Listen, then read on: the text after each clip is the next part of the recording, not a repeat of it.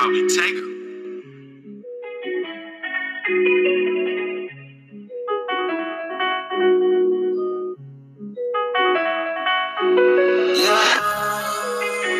Don't start on my name, yeah, me and niggas none the same. Me and niggas none the same, yo. Nah, me and these niggas is nothing the same. Which niggas stop throwing salt on my name? What is up, everyone?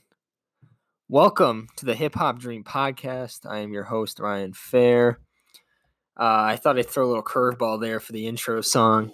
I just literally right before I recorded this, I found this song with Ponce de Leon. I think that's how I pronounce his name. If not, I apologize. But he had a song with Iman Shumpert, and I believe that's the basketball player, Iman Shumpert. And I was intrigued. I knew Iman rapped, so I was definitely interested to hear it. It's called Throwing Salt. It's pretty good. It's definitely a trap banger. It's nothing like that special, but I figured I'd throw a little curveball there. I hope you guys are doing well. It has been a while. It's been almost 2 weeks, at least a week and a half since I've done a podcast. Like I said, for those of you who are tuning in for the first time, usually what I do is I do a podcast Monday and then one Friday, but I've just been busy recently. I moved into school. It's my senior year. I've been trying to settle in. I'm finally starting to settle in, get all my classes ready and all that. So I figured might as well do a quick podcast. It's Friday afternoon. Happy Flannel Friday for those of you out there. After this, I'm going to go to a party and put my flannel on, show it off. So that'll be fun. But for now, I want to talk a little bit about hip hop. I want to go over a few things. And honestly, I did a podcast technically on Monday.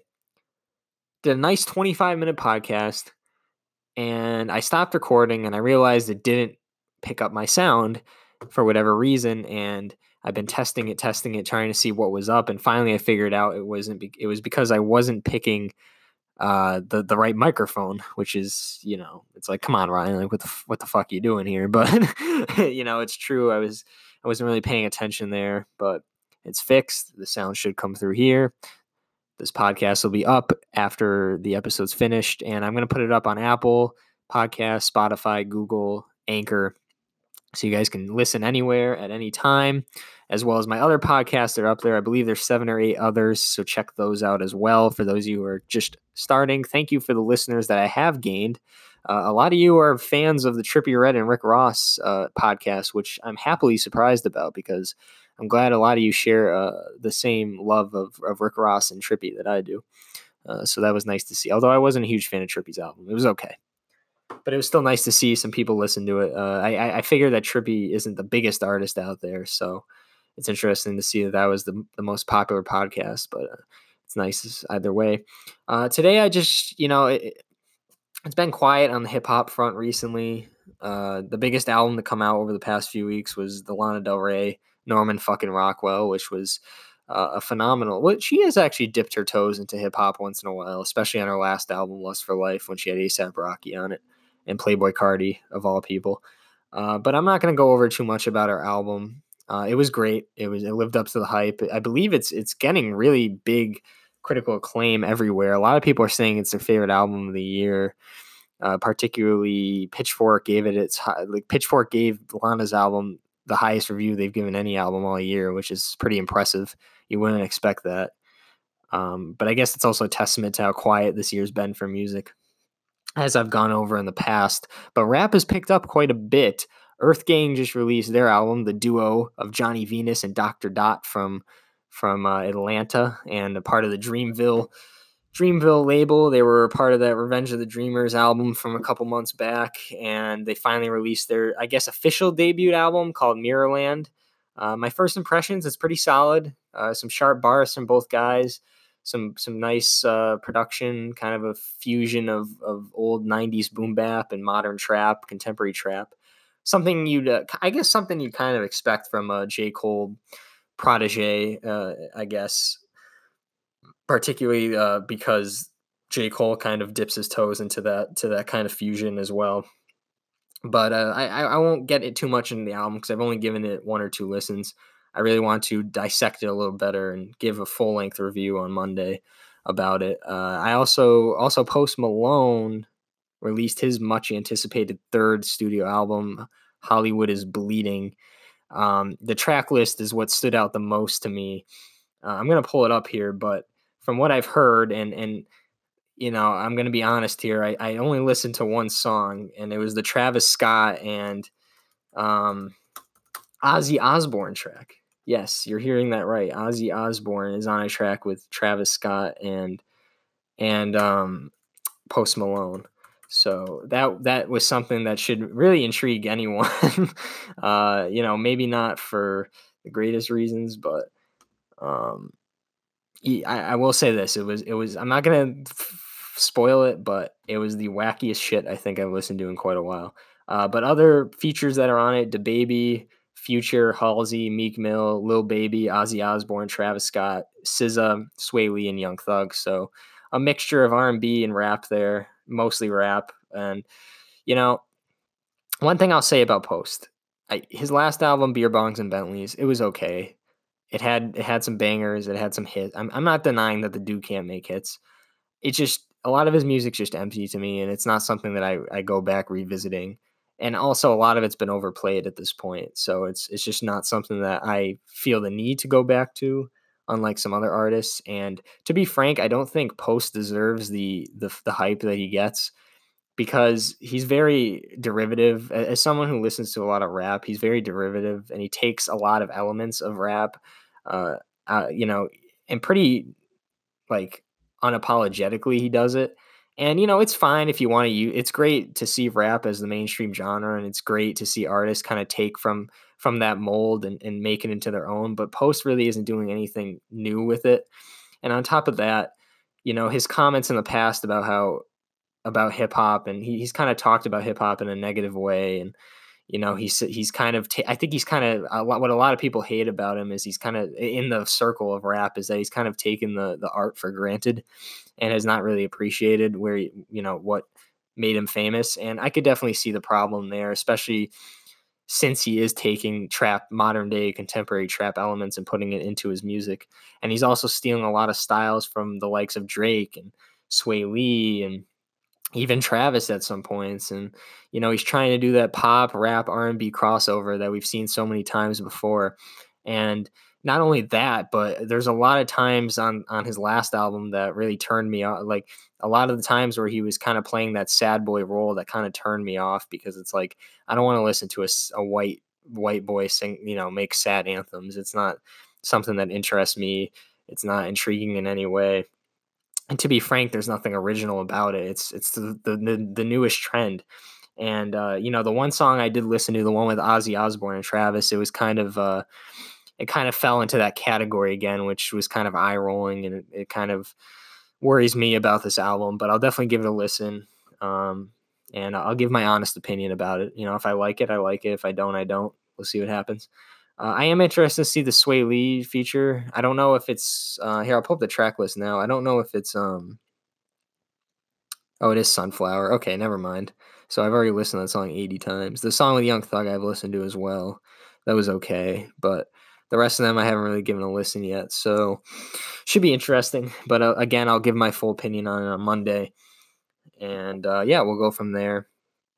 Today, I just want to kind of go over what I wasn't able to on Monday because of the whole technical issues, and that's the Look Mom, I Can Fly documentary from Travis Scott and his peers that came out on Netflix a couple weeks back. I know it's kind of late, and things move at such a fast pace. Life moves at a fast pace now. I feel like people don't really care about it anymore, but I still do, and I'm a big Travis fan, and I'm pretty transparent about that. I have been. If you read my articles on the young folks, you've noticed that. I just wrote a whole article about the Look Mom, I Can Fly.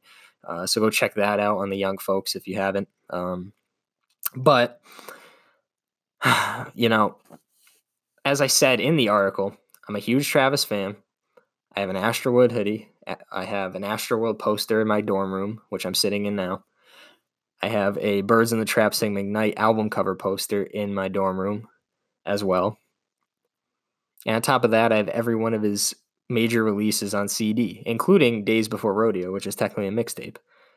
which I also talk about on this podcast a few weeks back. I should just make this a Travis Scott podcast, but that'd be too narrow. I feel like it'd be not enough topics, even though he's such an interesting guy. So yeah, I'm a huge super fan, and my point is, I'm still gonna be honest about if I don't like something. And Astroworld, I thought, was his magnum opus. I know some diehards out there probably think Days Before Rodeo or Rodeo still is, but I'd like to argue that Astroworld was the fully formed version of those two projects. It was a guy that mastered the skills that had, a lot of the skills that he mastered on Astroworld, he was able to really make great use of on Rodeo and Days Before Rodeo. And those are great albums. I'm not taking anything away from that, but I thought Astroworld was his best.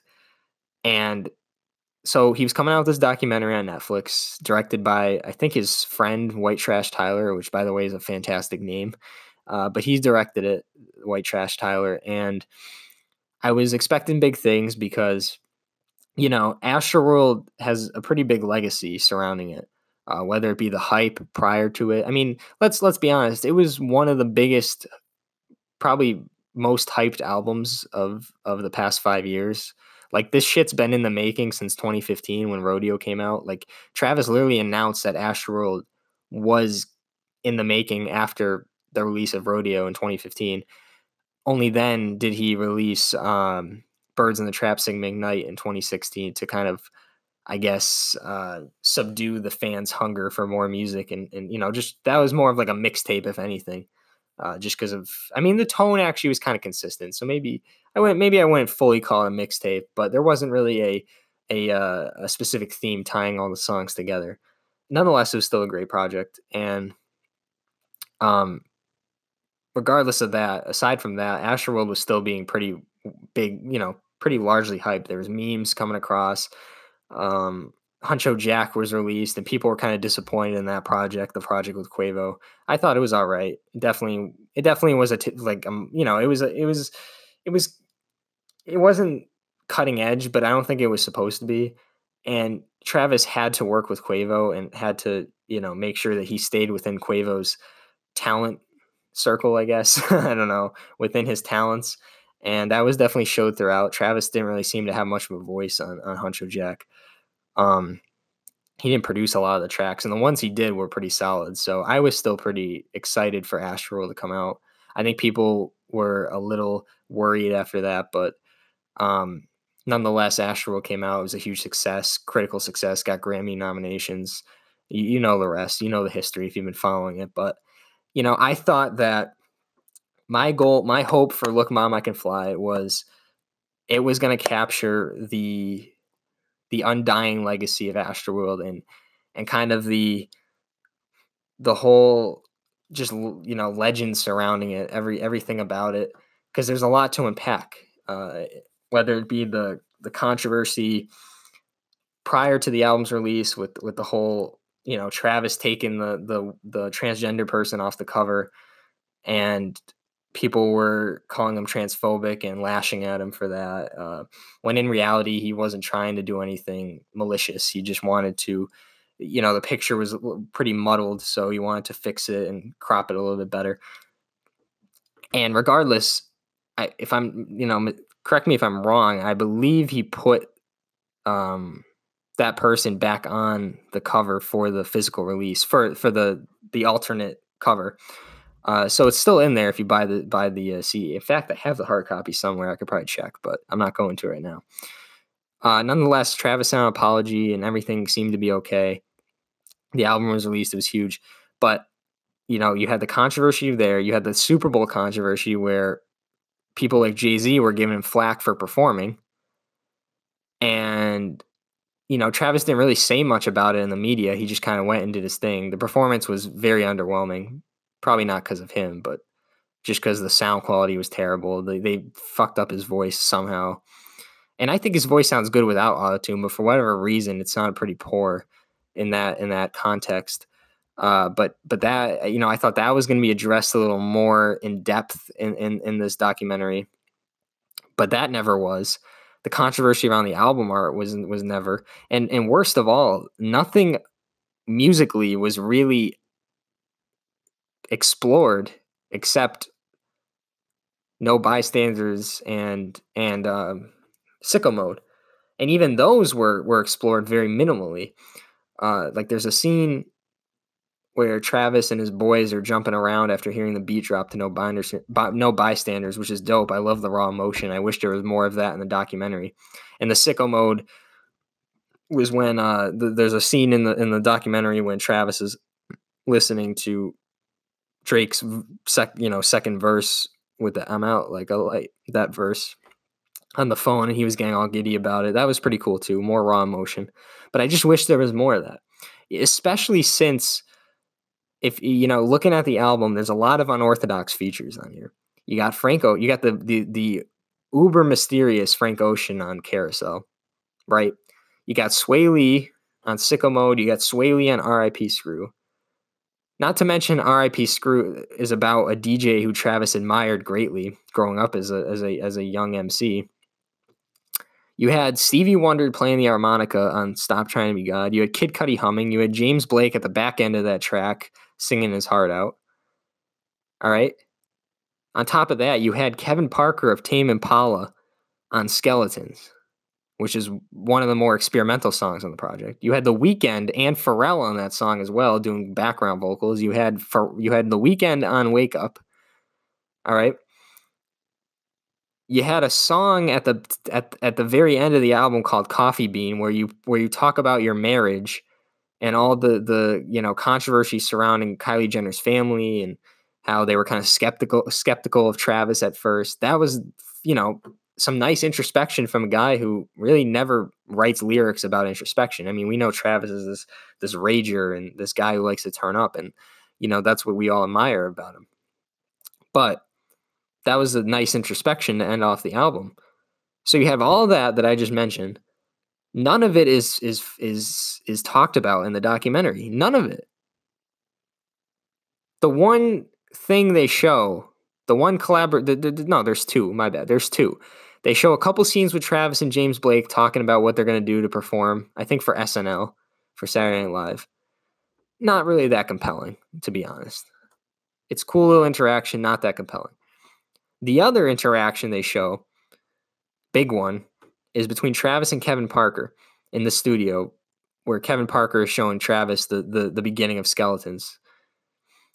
And the only thing they show there is Travis making a joke about Kevin Parker's Australian background and where do you get these sounds from the down under, and all that. It was a funny ass joke. It was really funny. But that was it. Nothing else was shown. No Stevie Wonder, no Kid Cudi. Juice WRLD wasn't even in it. Juice WRLD must have sent in his shit, though. He was only in No Bystanders for 2 seconds. And on top of that, the other huge problem I had with the documentary was a lot of the time, well, two other things. And I'm really talking myself down to less than a 6 here as I'm speaking. The other two things that I really had an issue with, besides the fact that he never went into the music portion and which was obviously the biggest part of the project, the two other things I had a problem with, one, it felt like a label promotion documentary. It felt like Travis didn't have his hand. Weirdly enough, it felt like he didn't have his hands on a lot of this project. Not on what I mean by project is the documentary. Not obviously he had his hands on Astroworld, but the documentary I feel like he did not have his hands on. I felt like it was a label promotion stunt because, and here's why I think that. There's a lot of scenes in here where Don Toliver, who's the artist that's on Can't Say, and Sheck West, who we all know, of course, by now with Mo Bamba, there's a lot of scenes with them two where they focus on them two performing and writing their bars and, them explaining that, they're part of the Cactus Jack label, which if you're a rap fan, you know that already. You know that they're part of the Cactus Jack label, which is Travis's label. So why even incorporate them in this documentary about Astroworld when if you look at the bigger picture, Sheck West and Don Toliver are minuscule collab. They have they play a minuscule part in the making of Astroworld. Sheck West does the fuck the club up portion on No Bystanders, and Don Toliver is arguably the least relevant feature on the entire project on Can't Say. So why focus on them? They had nothing to do with it. Technically, like in retrospect and in the big scheme of things, they had really nothing to do with this project other than add a chorus and maybe one little verse. So why even talk? That's like talking about, that's like trying to incorporate Migos, their fucking verse at the end of Who What, even though that added really nothing to that song.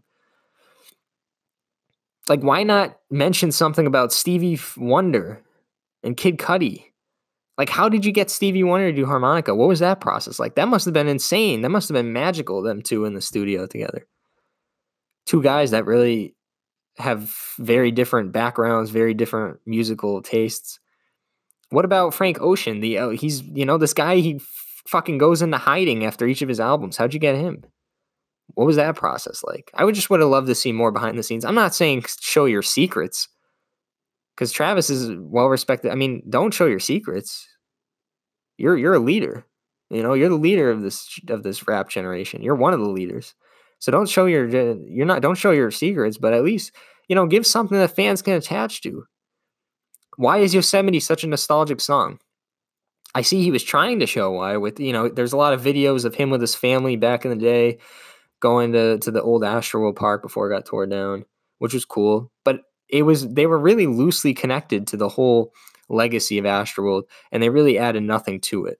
I thought that, hey, this could be cool. I like these little home videos. Maybe this will add something to his image, but they really didn't. And I'm disappointed because Yosemite, especially after watching the music video, felt like a very nostalgic song. It felt like it meant a lot to Travis to put a song like that out. I just wish that Travis explained it, like an interview here or there, like a little clip of an interview of Travis explaining it, or a little video of Travis explaining why that song's important to him, why this song's important to him, why he talked about this in Coffee Bean. And Travis, he likes to keep a clean image, and I respect that. But there's going to be controversy. You have to, he has an obligation to address it. And I feel like when you make an album of this stature, you have an obligation to explain certain aspects of it, explain what was the thought process. I feel like there's more than just, hey, this is an album. I want to make an album because I miss the old Astroworld Park, and this is my way of replacing it. I feel like there's more. I just do. I feel like you can't have an album this critically acclaimed, this humongous, for there to just be one little, one little memory. There's much more to that, I feel like. Like what made you get some of these features? Like what was the inspiration for that? I don't need 5 scenes of Mike Dean mixing the final version of songs. That just bores the shit out of me. And it's not about Mike. Mike Dean's a great producer. He's produced for Kanye, Travis, a bunch of other artists, part of the Good Music label. He's a fucking great producer, don't get me wrong. But I don't need 5 scenes of him mixing the final song of R.I.P. Screw. Why did DJ Screw mean so much to you? Just because he's from Houston. I feel like there's more. And maybe I'm just making up false narratives in my head. Maybe this album was just about replacing the old amusement park, Maybe I'm wrong, and if I'm wrong, so be it. But I just feel like this album was so good, and I feel like there's just more attached to it that really wasn't explored in the documentary. And at the end of the day, this documentary, Look Mom, I Can Fly, was really just about the fans, and it was a service to the fans, and I appreciate that. All of his fans love him very dearly, but at the same time, we don't need 1,000 concert scenes. Like by the halfway point, the concert scenes just got wicked redundant. That was my other issue. So the first issue was not delving into the music. The second issue was, showing Sheck West and Don Toliver too much. The third issue for me is, like I just said, the concert scenes. Too many of them. It got redundant. Too many concert scenes. Like we get your concerts are notoriously infamous for people getting injured and people passing out and people throwing up and people getting escorted out and then being brought back in to jump off the stage. Like they're lit, and they're actually well edited and well shot. I'll give White Trash Tyler credit, but that's not what this documentary should have been about. Because you can look up any number of Travis concert scenes on YouTube and you can get the full experience and you can see what they're about, or you can just go to the concert yourself. But we don't need that to be 50 minutes out of it. We don't need concert scenes to be 45 minutes out of an hour and 20 documentary about an album that's bigger than I think even Travis understands. And I'm just really disappointed in the whole Super Bowl thing. I thought at least, by the end of it, they were showing the Super Bowl stuff and they were showing the Grammys. And I thought that we were going to get something out of those two situations, but we really didn't. They just had, one of the news guys talking in the background about how there's controversy with Travis performing, and then it was never addressed. It was in the trailer too. Like what you hear in the trailer is the farthest extent. That's the extent of the explanation. So I don't know. I just wish there was more to this documentary. I'm disappointed because, Astroworld is a huge. I think it's a huge deal. They're building the park again for Christ's sakes. Like Travis has his own day now because of how huge it was in Houston. He has like his own Travis Scott day. Like this was his moment, and he delivered big time. But I wish we just got. I wish we learned something about him. I'm a super fan, so I know a lot about Travis. But if you're not a huge fan of him, you're not going to learn much about this documentary other than the fact that his concerts are lit, which you probably already know even if you're not a huge fan. So there's nothing here. Content-wise, it was very underwhelming. It was well directed. It was well shot. It was well edited. But the content just wasn't there. But nonetheless, I'm still a huge Travis fan. He's been doing some oddball features lately. The Ed Sheeran one was crazy. There's Ozzy Osbourne, Post Malone. I need to give another listen because I'm still processing that shit. But thank you guys for listening. I will have that review, the Post Malone review and the Earth King review on Monday. I'll do that. I'll do more of a deep dive. For those of you who've been waiting for podcasts, thank you for being patient. I'll be back Monday. Now that I'm back in college, I'll be getting back in the groove of things. I know it's been like a week and a half to 2 weeks, but we'll get back into it. Until then, enjoy your guys' weekend. Wear your best flannels, and we'll see you then. Thank you.